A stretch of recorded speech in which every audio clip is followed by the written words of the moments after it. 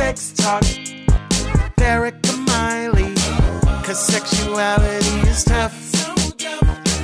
And okay, sex just isn't good enough. No. Sex Talk with Erica Miley. Hello, everyone, and thank you for joining me with Sex Talk with Erica Miley. Erica Miley here. And I have a wonderful guest with me today. Maha, would you like to introduce yourself? Hi, Erica. I'm really excited about our chat today. So yes, like you said, I'm Maha. I'm originally from Lebanon. Grew up in Beirut mostly. Did my PhD, my training in London in psychology, and specialized in psychosexual and relationship therapy. And I was practicing in Lebanon for a couple of years, and then I moved to Dubai, where I was working there for around 5 years, mainly with individuals and couples who are experiencing sexual and or relationship difficulties. And then the last few years, I met my current husband, and we are in New York at the moment. So he's from New York. So he moved here around a year ago, and now I'm here. And we got married not too long ago. And yeah, I'm transitioning from Dubai to New York. So it's been a fun and exciting few months. We have a puppy. Yay! Yeah. Let's see. Go from two different places. I feel you. Not as far. I didn't have to go as far going from Washington State to Florida, but I feel you on the complete change of weather in particular, I imagine. Oh yeah. I mean, the cold and the snow and stuff isn't too foreign for me because in Lebanon, we have snow in the mountains. And when I lived in London, it was freaking cold in the winter, obviously. But the level of cold here is slightly different. Yes, right. Still adjusting. I imagine. For sure. Yeah, but it's a great city. Down here in Florida, where like I see all my friends back in Washington, and they're all putting on their sweaters and their flannel, and I'm like, it's like 90 sometimes still. Wow. I feel you. So I'm just nerding out at the course your career has taken, and I'm so excited to talk with you today. And one of the things that we wanted to focus on in this episode is how to really start on a good foot with a healthy relationship. I mean, I know you and I talked about this before we started recording, is that relationships that really think about how to begin are more successful. We see this with our clients. We see this with people that we've worked with in the past. And that was one of the big things you and I wanted to talk about today. Yeah. So if you got your hands on, this is like the dream world, right? If you got your hands on a couple and they're like in those first few months, what would you express to them? How could they really start those core elements of a healthy relationship? That is like an ideal scenario for me. Right? Seriously. Right? Like, oh, come, all of you, come to therapy before it's shitty. I really wish people would do that more often in the early stages. That is definitely a message I'm trying to push for newly committed couples. I think what I'd love to say to them, first of all, I'd like to share some of the like common patterns that I've observed in my clinical experience so that I can not necessarily warn them, but teach them how to be aware of these things and how to work through them. And one of the most common patterns, for example, and I'm sure you've seen this a lot or maybe even experienced it yourself. I sure have, is this pursuer-distancer dynamic where... Absolutely. Yeah, one person in a relationship is the kind of person that wants to talk, wants to resolve things, wants to confront things, And then the other person is the avoidant type that withdraws when there's conflict. Yes. So what happens is the pursuer gets frustrated because they're trying to resolve things and their partner is withdrawing. And then the person who's avoidant feels overwhelmed and suffocated because their partner is constantly trying to, talk about things and resolve things. So then the distance grows, further and deeper, and then the disconnection, unfortunately, gets bigger. That's what happens with a lot of couples that have come to see me, where many years later, so much resentment has built up. Yes. And anger and, a loss of connection where we really have to repair all of that. And it's like this massive amount of time where this dynamic has just completely torn down that trust, that initial trust that it then takes so much time to rebuild, it seems. Exactly. So that's one of the main things I would quote unquote warn couples about, and I'd like to teach them the appropriate skills to avoid that, or even if it happens, to not let it happen to that extent where it really creates a huge gap and disconnection in the relationship, or a lot of pain. They might never become the complete opposite of what they are, obviously, but to be able to at least meet somewhere halfway where most things get resolved, or at least they feel heard and understood. Yeah, or they feel like they can actually intervene on these patterns they've created for themselves. I think that's one of those things that I see a lot too, that I'm sure you have too, that it's these patterns many times come from well before these two were together. Yes, exactly. Or multiple, because I know most of my listeners know, and you know, that I work with polyamorous folks, and these patterns go across no matter what type of relationship. Yeah, it's very common. It's not like particular to one type of relationship or one gender. Absolutely. People would think that it's the woman usually who wants to talk, and the man avoids. I mean, that might be a bit more common, but it happens the other way around too. Absolutely. Yeah. Yeah. So one of the main underlying emotions, I guess, would be fear. They're both afraid, they're just expressing it differently. So they're probably both afraid of, they might have different fears, but for example, the pursuer might be afraid of losing their partner, not feeling heard, not being wanted. And then the avoidant partner may be afraid of losing themselves. So, if you work through that fear and teach them how to give each other the space, but at the same time, meet each other where the other person needs them to meet them, then their fears might not actually realize, hopefully. Right. So if you had a concrete, maybe I always wish I could give folks like a here's an infographic of the 10 things you could do before you start a relationship. But if you had one or two questions a person could ask maybe a potential partner, what do you think? What should they be looking for? That's an interesting question. I think one of the important questions would be, what are the 3 most important things for you in a relationship? What are your core values and needs in a relationship? Yes. Oh my gosh. Yes. Yeah, definitely. I'm sure this has happened in your office, that you're talking with a couple and you realize they have never had the conversation about, do we want to have a family? And they've been together for 5 years. Yeah, exactly. Yeah. That's a huge topic, obviously, but even less obvious subjects haven't been spoken about in many years of being together. It could be as simple as, like, when I'm upset, I need this. Like, for example, personal space is important to me, or you being available when I need you is important to me, or physical affection is important to me because that's my love language. Yeah. So I think, definitely your core values or your main needs in a relationship need to be discussed. I think, how do you deal with conflict is an important one too. Oh my gosh. Yeah. Yes. I think that's one of those things that I wish we could, like, when you get like a marriage license, or you decide that you want to move in together, that it did come with a pamphlet that said, okay, ask each other these questions. And one of them in particular would be about conflict. How do you fight? Yeah. When I work with clients, I say, okay, what are your rules of engagement? And not engagement getting married. What are your rules of war? And I think that is an incredibly important question to be asking, because those things, again, come from before you were trying to date this person. Yes, exactly. Yeah, absolutely. And most couples find these things out through experiencing them together, but they don't always learn them.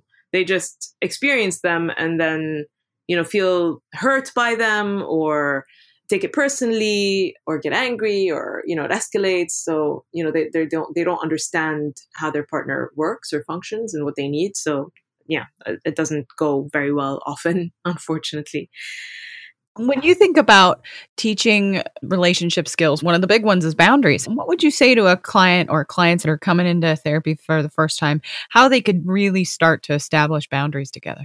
Yeah, that is a great subject to talk about because unintentionally, one of the most common subjects or skills I end up working on with most of my clients is assertiveness.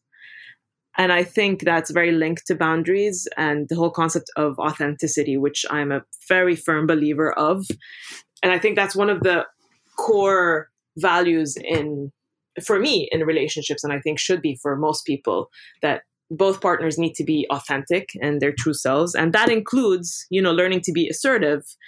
So I think the first step is identifying, being more in touch with your own feelings and identifying when something makes you uncomfortable or something hurts you or makes you angry or irritates you or there's something that you need. So obviously you need to be much more connected with your own feelings and your needs.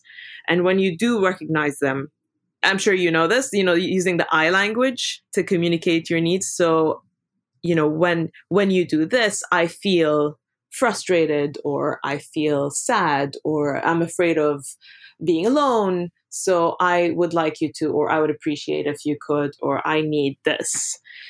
And it's very hard for a lot of people to do that, to say no to things as well. And that's what I would start with, learning to say no before even making requests for what they need, because I find that that's easier.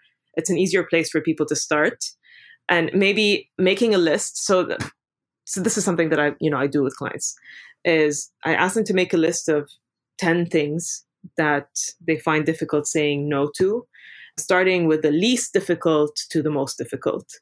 And then they pick, like the first week, they would start with number 1, which is the least difficult. And when that opportunity comes up, they would say no.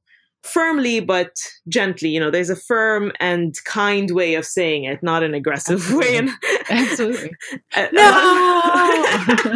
But a lot of times what happens is because they haven't been assertive most of their life, when they're starting to be assertive, they come off as aggressive because there's so much built up, frustration. Oh, I finally said it out loud. Yeah, exactly. So yeah, assertiveness is definitely a skill that's linked to boundaries, I think. And it's so common that so many people don't know how to be assertive and need to learn it. And it's not surprising, to be honest, because it's not something that we learn.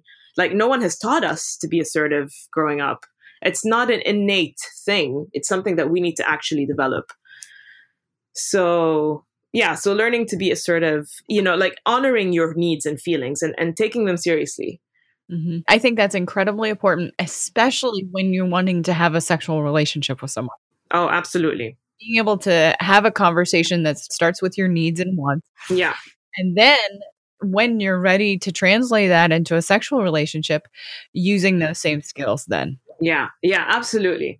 It's so common that, couples find it difficult to actually express what they enjoy, what they don't enjoy when it comes to sex. And they've been together for years even. Yes, I think it is very much linked to those first 2 things you were talking about, that assertiveness of being able to even say what your need is. Yeah. And then being able to say it in a way that you can communicate it, that the other person will hear it. Mm-hmm. Yeah.